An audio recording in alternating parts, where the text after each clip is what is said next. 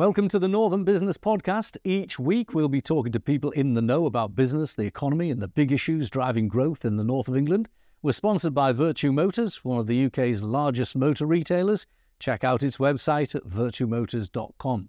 I'm Graham Robb, owner of Recognition PR, one of the longest established PR firms in the north of England. We help scores of businesses promote their products and services, and some are featured on this podcast. Make sure you never miss an episode by subscribing on YouTube or wherever you get your podcasts.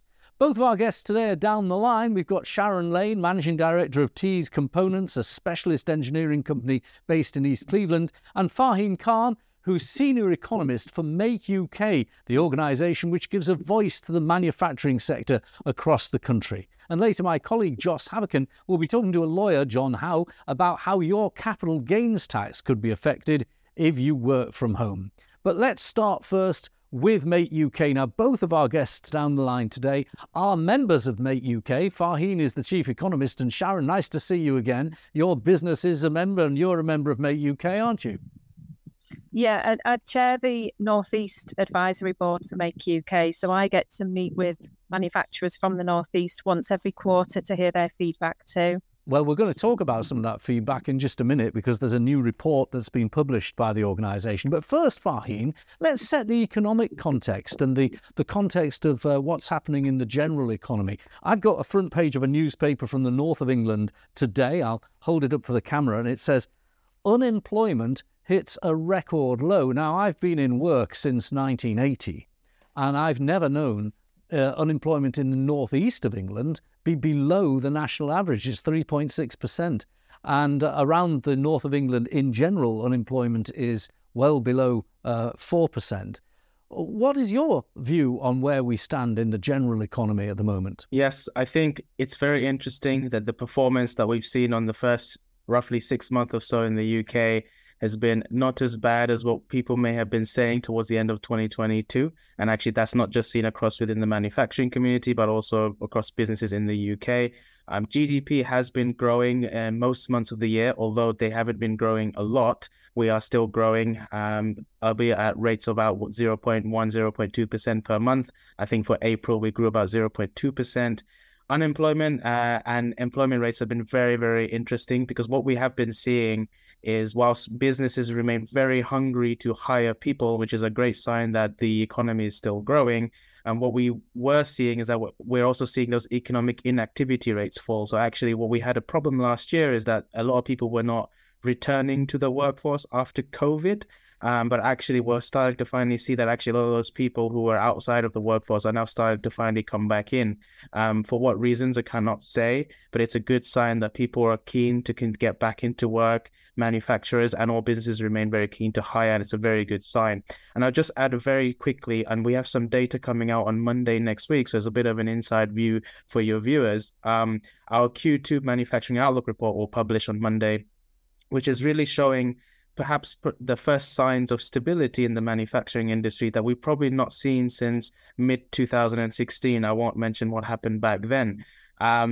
So manufacturers are seeing their output grow. They're seeing orders coming in. They're also seeing their exports return, and they could continue to hire at pace. The only challenge is that they're not able to hire enough because there's still a shortage of workers and skilled labor available in the economy. So actually, if businesses could hire more, they would if the skills and talent were available. But we're also seeing that manufacturers are feeling confident again about investing in the future. So it's really, really good news and good things that we are seeing in the UK are happening at the moment. Okay, we'll unpick some of those figures in a minute. One way of unpicking them is to look at the economic inactivity rate. And you're quite right. In the northeast, I picked because it was always the worst.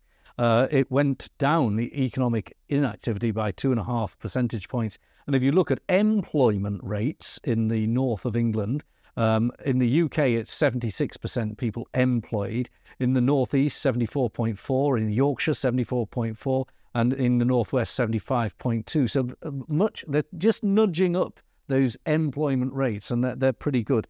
Now, looking at some of the big issues, the one thing that manufacturing can play a huge part in is the balance of trade. Now, the data isn't out on balance of trade recently, but if you look at things like green initiatives, there's been a lot of debate among politicians about whether we should spend a lot of money helping people retrofit their houses with air source heat pumps.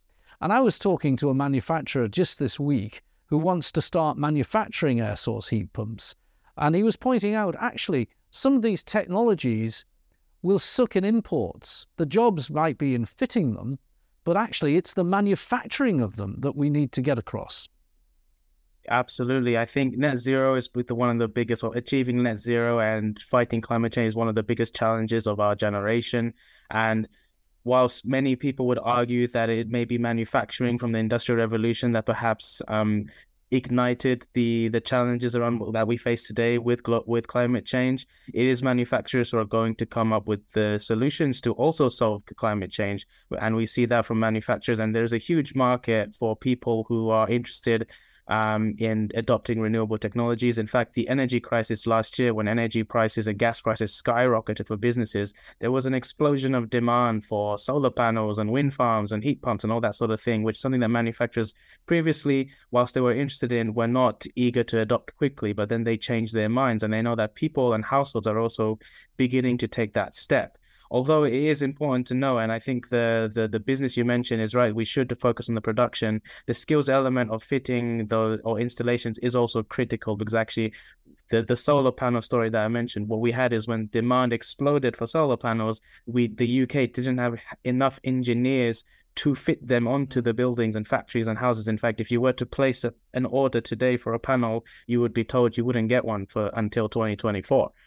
So if we had the same situation with heat pump, even if, let's say, government policy was to fund it for everybody to adopt it for free, it wouldn't make a difference if we weren't able to have the labor needed to install that. So that's also a very critical component, but it is good that those businesses are actually looking forward and actually taking those steps for achieving energy and decarbonization. And this goes to industrial strategy. I know that on the heat pumps, because it's something I was looking into with a business client of Recognition, that there is a government fund to support manufacturers, although it's pretty slow to get off the ground. You can't really apply for it properly yet for heat pumps.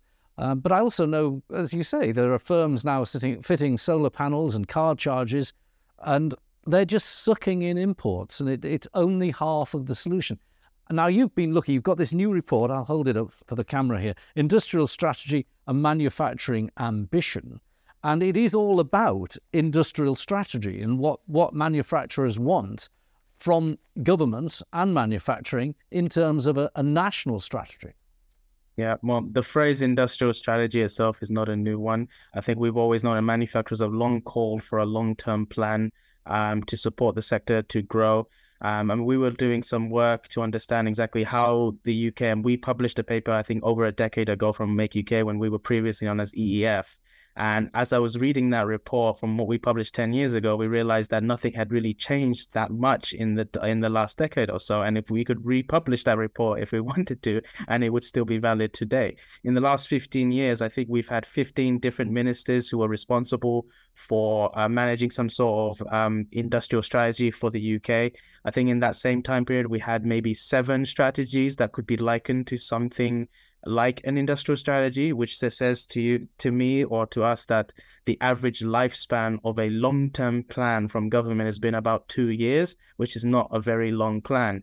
99% of manufacturers say that the UK needs an industrial strategy. About 70% of businesses said that they think that countries like Germany do it better than the UK.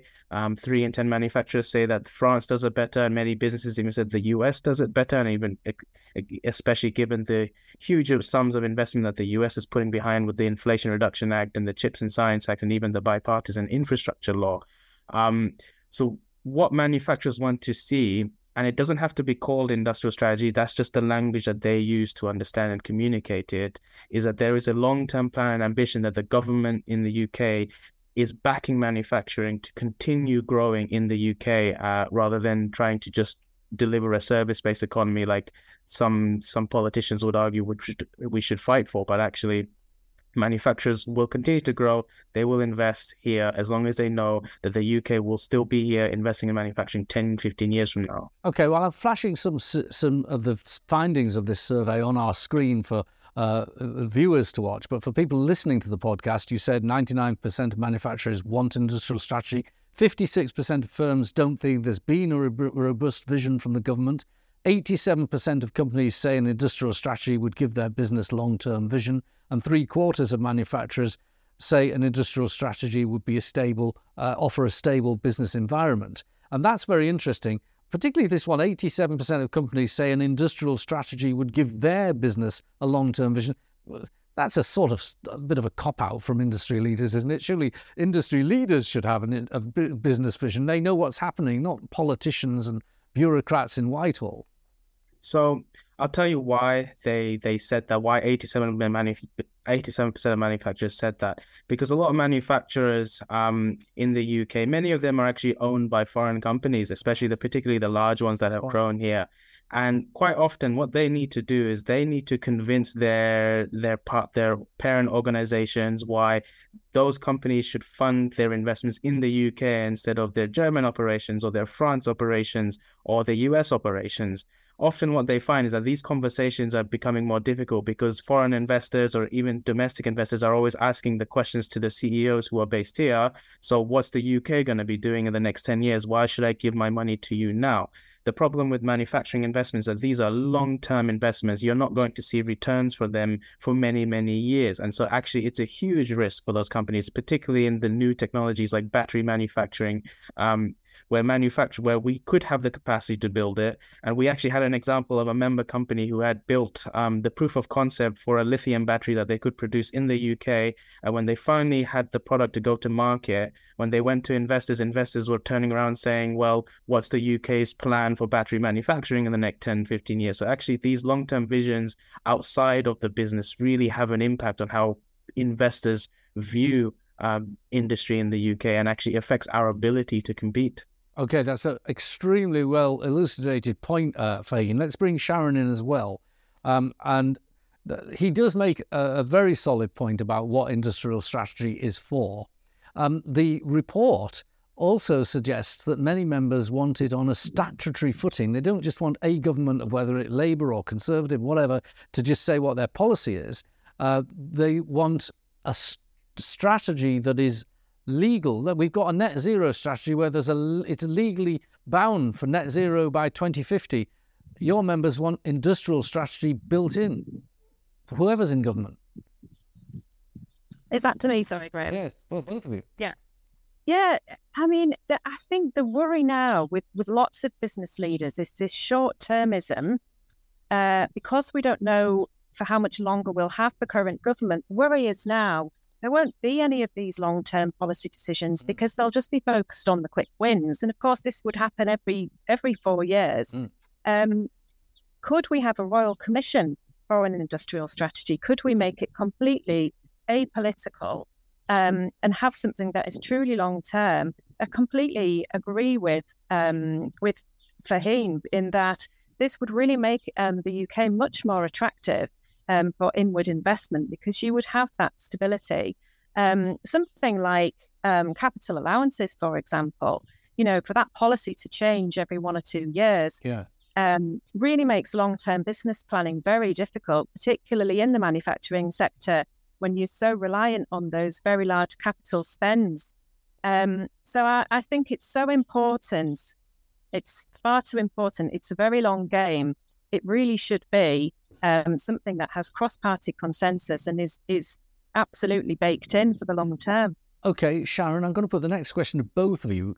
When we look at your industrial strategy survey, you've got a number of companies that all want different core focuses of industrial strategy. And Fahim, particularly, you said that, the balance, the focus of decision makers and policy makers between manufacturing and services, but actually it's increasingly crossing over. For instance, almost half of your members want to focus on digitalization as the key focus. Well, that means working quite often with specialist service companies. It might mean bringing in the AI policy that the government is developing. So there is now increasingly a crossover, isn't there, between the knowledge-based economy and the practical making economy?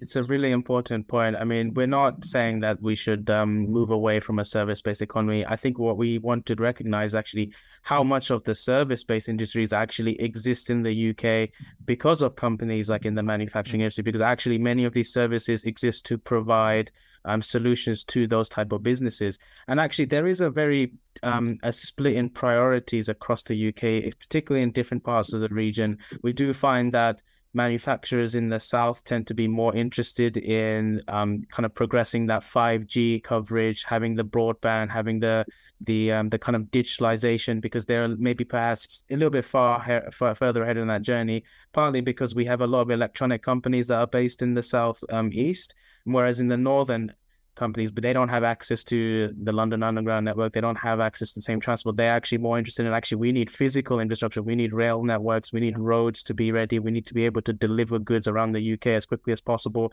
because the kind of companies that are based there. So there are slightly different priorities, which is part of the reason why manufacturers do want some of those decision making to be more localized, because actually the leaders in their local areas might understand better than those who are perhaps in the center of London and Westminster about where those investments need to go and what we need to upgrade. Well, most of the leaders I know listen to Sharon. Sharon, what do you think should be the priority for an industrial strategy? I mean, the things that were the top ones were skills, innovation, green transition, and digitalization.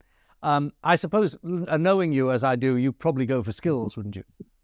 Yeah, I think generally across the board, I would say with the exception of the automotive sector, we are all experiencing very strong demand in manufacturing, and we can't meet that demand. We don't have enough supply, and we can't really increase our capacity unless we have more people, and we know the issues with that, or we can increase our productivity and we can produce more with the people that we have. So really, we're talking about connectivity as part of our infrastructure, access to digitization in order to be able to increase our productivity, and then increasing our people. Yes, it's great news that we do have people coming out of economic inactivity in the Northeast, and I've certainly seen that myself. We need to really get it right with this next generation, though, of school leavers, and I'm worried about the FE sector being ready for that, with the changes that are being made to things like BTEC qualifications, for example, really messing with things, which is the last thing that we need right now when we're trying to progress on skills. So those two things for me, having the people to be able to do the work, and then accepting that also to some extent we can use technology to use fewer people, particularly in lower skilled roles, and increase our output. Sharon, I can't leave you without asking about your own business. We'll run some B-roll for viewers about this fantastic facility you have in East Cleveland. It's a specialist engineering firm. How is business? What kind of projects are you working on at the moment? So we're extremely busy. We're one of those typical subcontractors at the moment that can't meet demand. We'd love to be able to do more. We've really ramped up on our training. We've extended our apprentice training facility, which we opened in 2019, so that we can really increase our numbers this year, working more than ever with schools and colleges to do that and encouraging people into STEM. Our main projects that we're working on are for energy and for defence. Defence, for the reasons that we know, sadly, has been a real growth sector. And then energy projects to help the UK become more resilient. For example, the small modular reactors that are going to be years' worth of work for lots of us in the supply chain. I think this is why we really need to get this strategy right for manufacturing, because we're critical to solving these problems, particularly with energy for the UK. It's part of that strategic supply chain. We need to do it, don't we? There's a lot of talk. We need more action. Look, what's that? A little less conversation, a little more action, as Elvis Presley said. Sharon, Farheen, fantastic to talk to you. And Farheen, good to hear that there's good news coming and people are feeling a bit more positive, and we'll look out for the data when you publish it later in the month of June. Thank you very much, both of you. I appreciate you talking to us on the Northern Business Podcast. And now let's turn to my colleague, Josh Haverkin. Thank you very much, Graham. Yes, this week I'm joined by John Howe from John Howe & Co.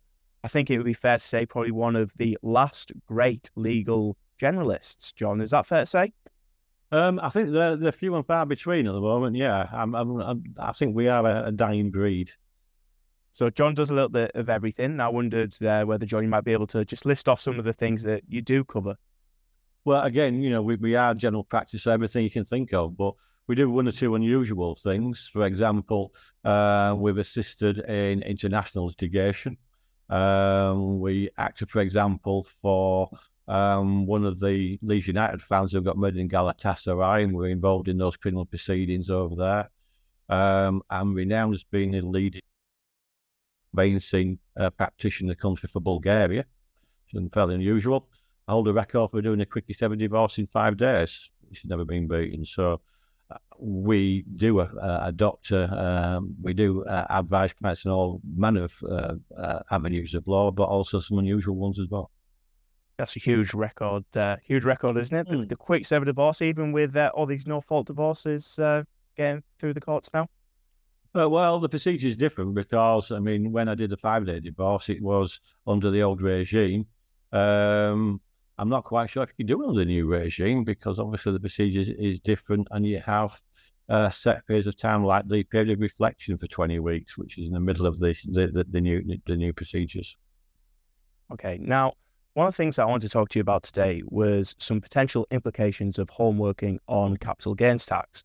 Now, we all know there's been this huge drive over the last couple of years of more people working at home. That's seen people repurposing maybe a spare bedroom into an office or turning the shed into a little office in the garden. But this could have implications when people come to sell their homes, couldn't it? Potentially, yeah, and it's not been very well publicised. Certainly, at the moment, if you sell your own home as a residence, you don't pay any capital gains tax on any increase in value. If, however, part of the building is adapted for business use, whether it be an office or a workshop, then the exemption just no longer applies to that proportion of the property. So you may find that you've got a capital gains tax bill that you didn't know you actually had. And that's not people who are working on the kitchen table a couple of days a week? No, it has to be a permanent use. Temporary working isn't affected, but certainly if you adapt part of your property for business use, then it will be subject to capital gains tax.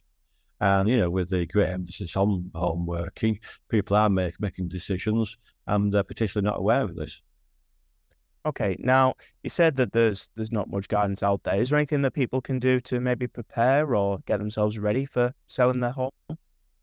Certainly, if you've used it in the past for any kind of business use, and in particular, if you have, for example, made claims in your accounts against business use, then you may want to speak to an accountant to make sure that things are presented properly and to determine whether or not a tax return is due upon sale. So what would you like to see then, if this guidance isn't out there, what would you like to see from government and HMRC on this? I think we do need some more clarity because, for example, how do you then assess what proportion of the value of the property is going to be affected by capital gains tax and which bit isn't? Certainly, there is a lot of emphasis at the moment, including from the government, about home working, and this is the way forward. But the full implications should be acknowledged, really. Okay, John. Well, it'll be interesting to see what comes of it, and hopefully we do get some guidance soon, because as people are coming up towards those changes in mortgages with the new interest rates, we're going to see some homes coming onto the market, and there'll probably be some cases flying around in relation to this. So we'll be keeping an eye out. I'm sure you'll be involved in one very soon. Brilliant. Well, thank you very much, John. As I said earlier on, John is based in West Yorkshire, but deals with every aspect of law, more or less, and even internationally. So if you're looking for somebody in Yorkshire, you couldn't go wrong with John. Thank you very much. Back to you, Graham. Thank you, Joss. And do join us next week for the Northern Business Podcast. Never miss an episode. Like, rate and subscribe on YouTube or wherever you get your podcasts.